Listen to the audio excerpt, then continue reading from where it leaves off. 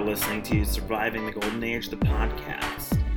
I am your host, Adam Tersiak Morgan. And this episode, we are talking to Josh Caterer from the Smoking Popes.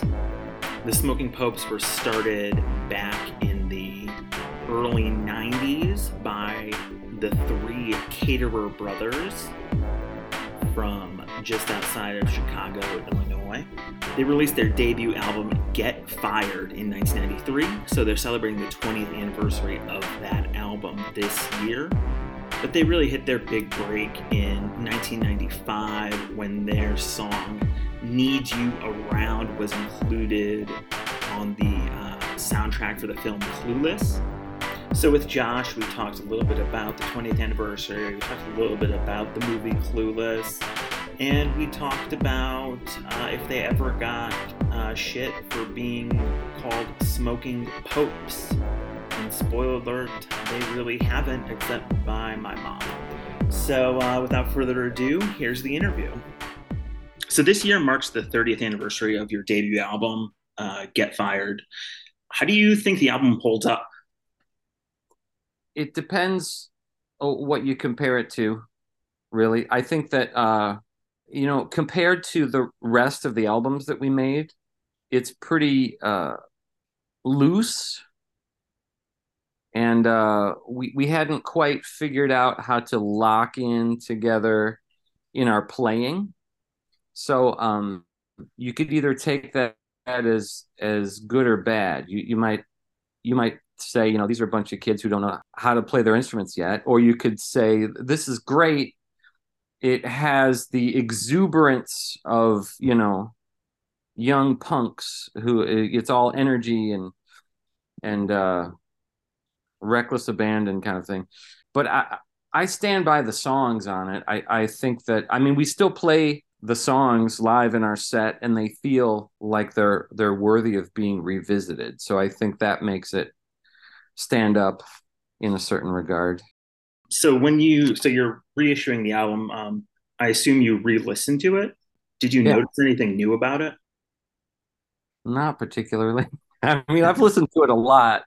So okay, it's not one of those things where you recorded it and forgot it or didn't listen to it a lot. I've revisited it over the years a handful of times. It's not like, for me, it's not like discovering something new. It's like, hello, old friend.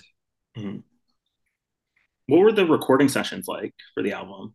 We went down to Lafayette, Indiana, and stayed with Mass Giorgini, who engineered and mixed the album. And we had not met him before.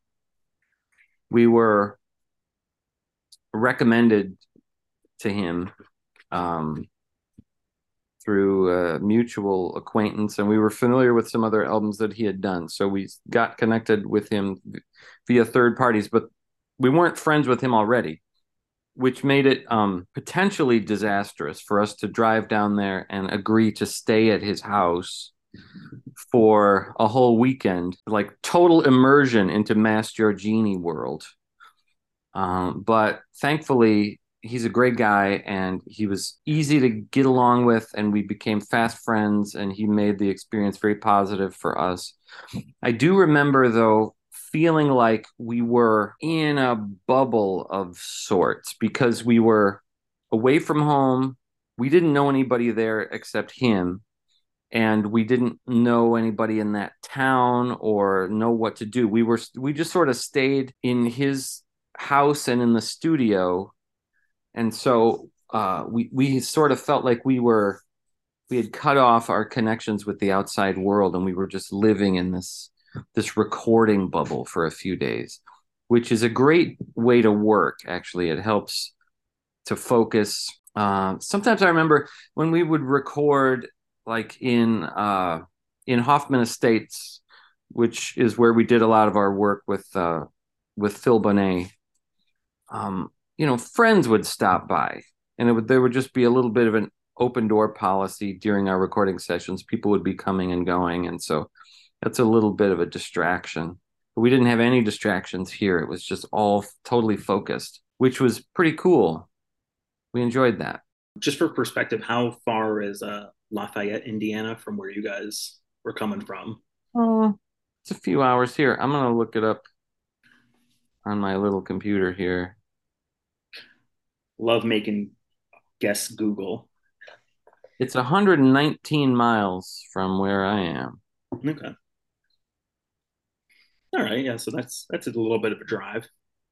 If it had Yeah, gone poorly, it would have been annoying to have to drive back. yeah. There was no commute Yeah. option for that. You just had to commit to it. Yeah. So you sort of mentioned, recording in Hoffman Estates. What's your recording process like now? It's sort of in between. We don't have friends stopping by the studio just to hang out, but we do have our wives and children showing up and spending time with us. So it's a little more of a family vibe in the studio these days.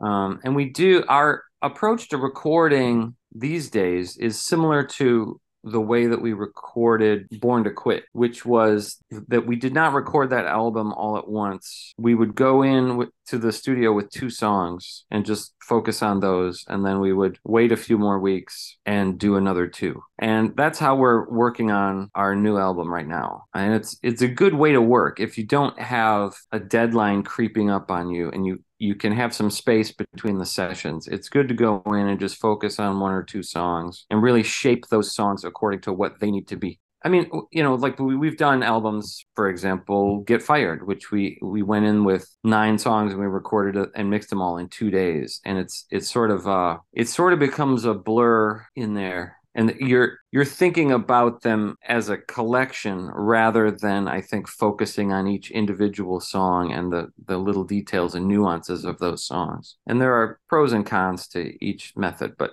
we like doing it this way where it's more spaced out. So you said you're able to shape the songs better when you're going in for just doing two songs. Are the songs like completely written when you go in? It's just a matter of like just like adding overdubbing a guitar here or whatever. Yeah, the songs are written. The shaping that I'm talking about has to do with instrumentation, layers of guitars and vocals, but also having fewer songs allows you to do more takes of those songs, which we don't typically record a lot of takes, but we like to have played the song and run through it a lot to lock into how we want to play it once we start tracking. So if we just have 2 songs, we'll go in and we'll spend an hour just sort of like playing through those songs and getting our arrangements locked in. And then we'll say, okay, let's start rolling. And then we typically will do maybe 3 or 4 takes of a song that we're actually recording. But we record all the basic tracks simultaneously. So you're getting the drums, bass, and rhythm guitars all at once. And so it kind of feels like a one cohesive performance of the song, and has a semblance of liveness to it because we have played it together. But then we have the freedom to go in and sort of touch things up. Oh, I missed a note here, so can I punch that in? But then once we have the basic tracks of the songs, typically our drummer and bass player leave, and then Eli and I will stay and just mess around with guitar stuff and put different layers on top of it. Nice. So you guys recently released a new single called Madison.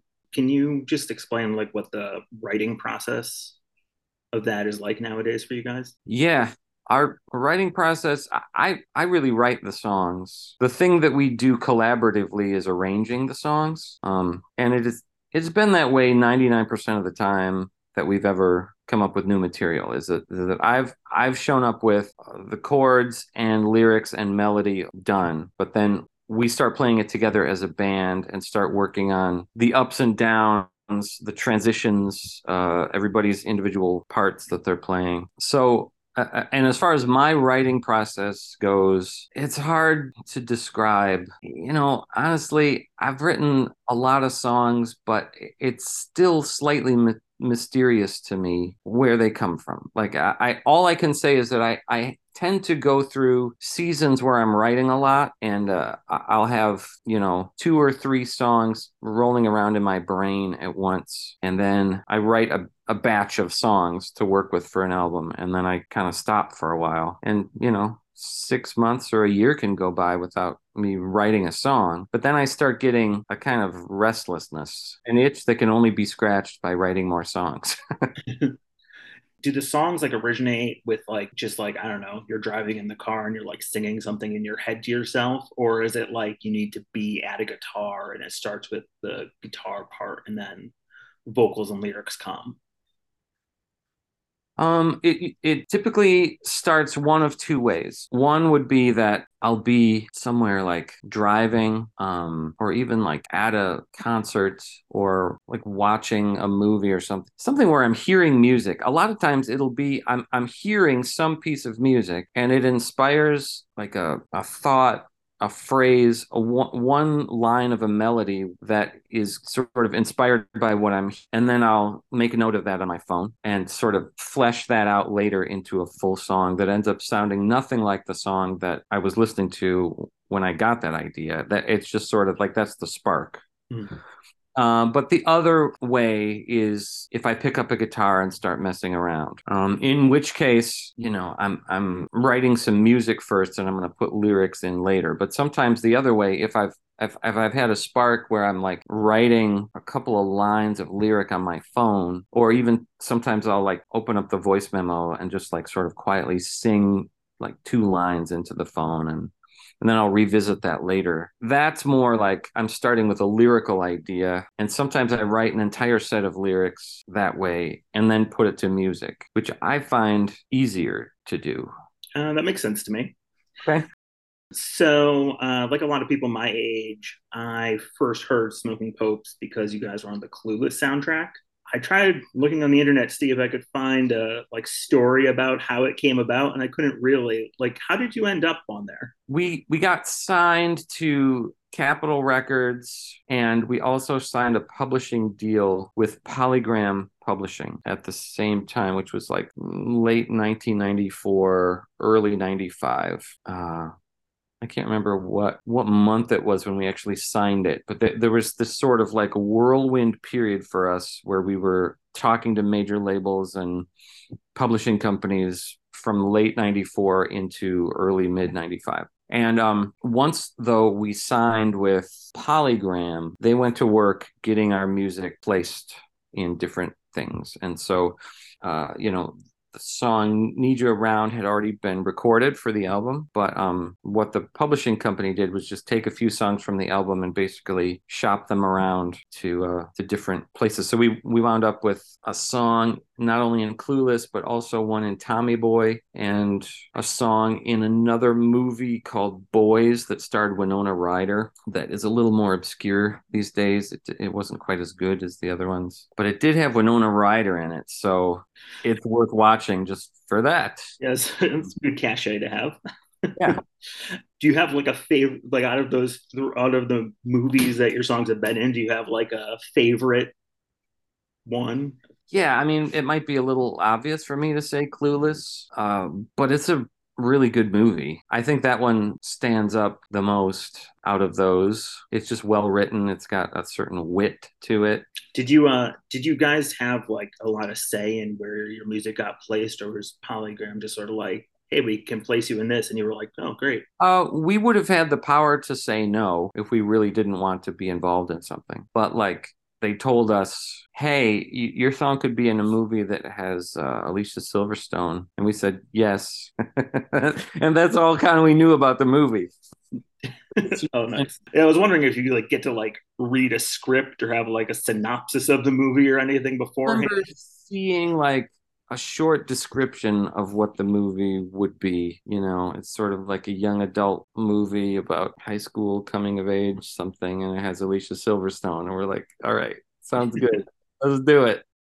When you end up being on these soundtracks and stuff, did you ever get called like sellouts by like the local scene or anything, or was that not really a thing? I don't recall us ever actually getting called sellout although we were really worried about it because there was a lot of finger pointing going on in those days. Most famously at the time, Jawbreaker got a lot of backlash from their fan base about signing to a major. And so we were really paranoid about that. And the result is that we became really uncooperative with our label about a lot of the promotional stuff that they wanted us to do. And that made us have a terrible relationship with Capitol that ended up not working out.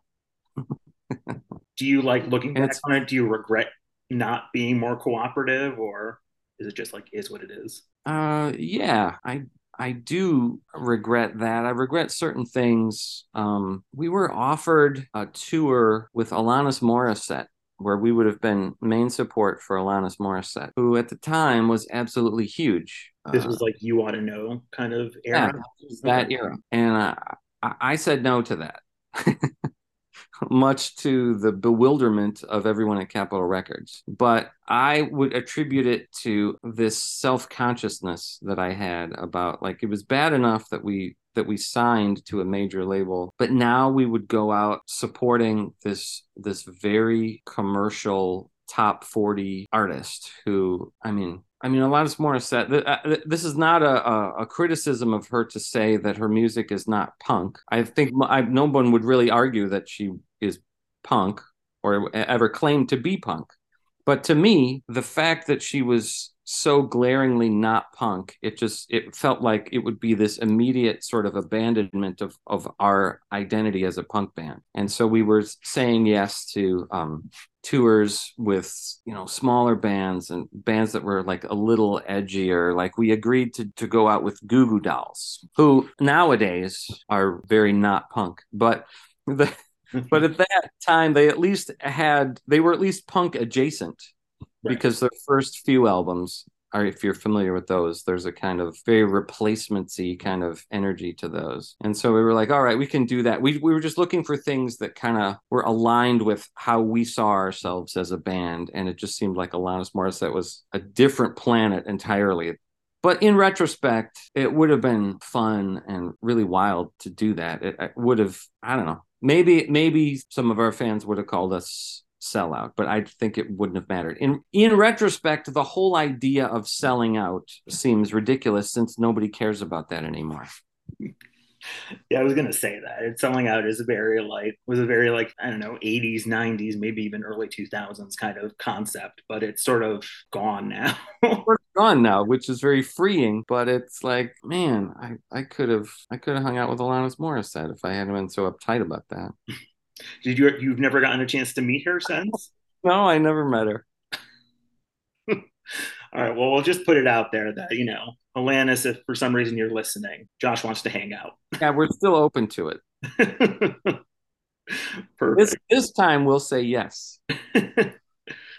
I'll just take you back. I asked for the Clueless soundtrack for Christmas one year, and my mom told me later that she didn't buy it for me because it had Smoking Popes on it, and she said that name didn't sound very nice to her because she was a nice Catholic woman.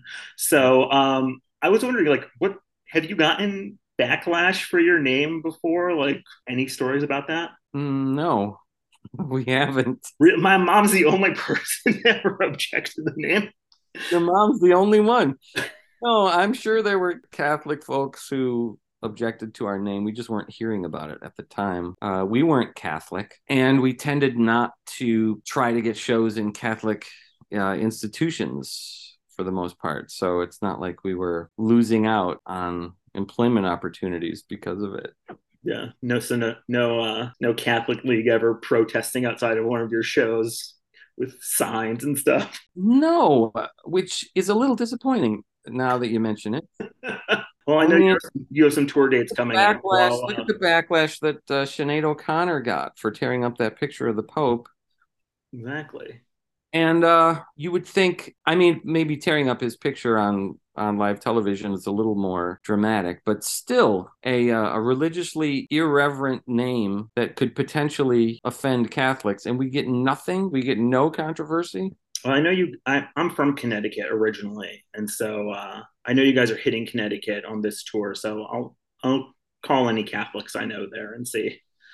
Get them to maybe put some picket signs together and just like form a little anti-smoking popes group outside of the show. We could get some media attention through that. I think it's about time. Yeah, okay. I'll see what I can do. All right, make some calls. So what should besides obviously protest, what should fans expect of these shows? We're playing songs from the recently reissued Get Fired. We're not playing the entire album, but we are playing a handful of songs to celebrate that release, and we'll have a vinyl reissue of it available at our shows with expanded liner notes and never before seen photos and all that good stuff. But also, we try to represent all the different eras of our career in our sets. So we're playing old stuff and new stuff and stuff in the middle and just kind of mixing it all together and playing it with as much gusto and passion as we possibly can. Did you guys have thoughts of playing Get Fired front to back? We did. We thought about it. But, especially because the album's not that long, really. I think it clocks in at like 28 minutes. So we could play that whole album and have time left over for a variety of other songs. But I don't know, we didn't want to be chained to that. We wanted to be able to sort of swap out which of those songs we're playing and to keep a nice balance between the old and the new stuff. Yeah, makes sense. Obviously we're talking about 30 years since Get Fired. I was wondering like how has touring changed for you?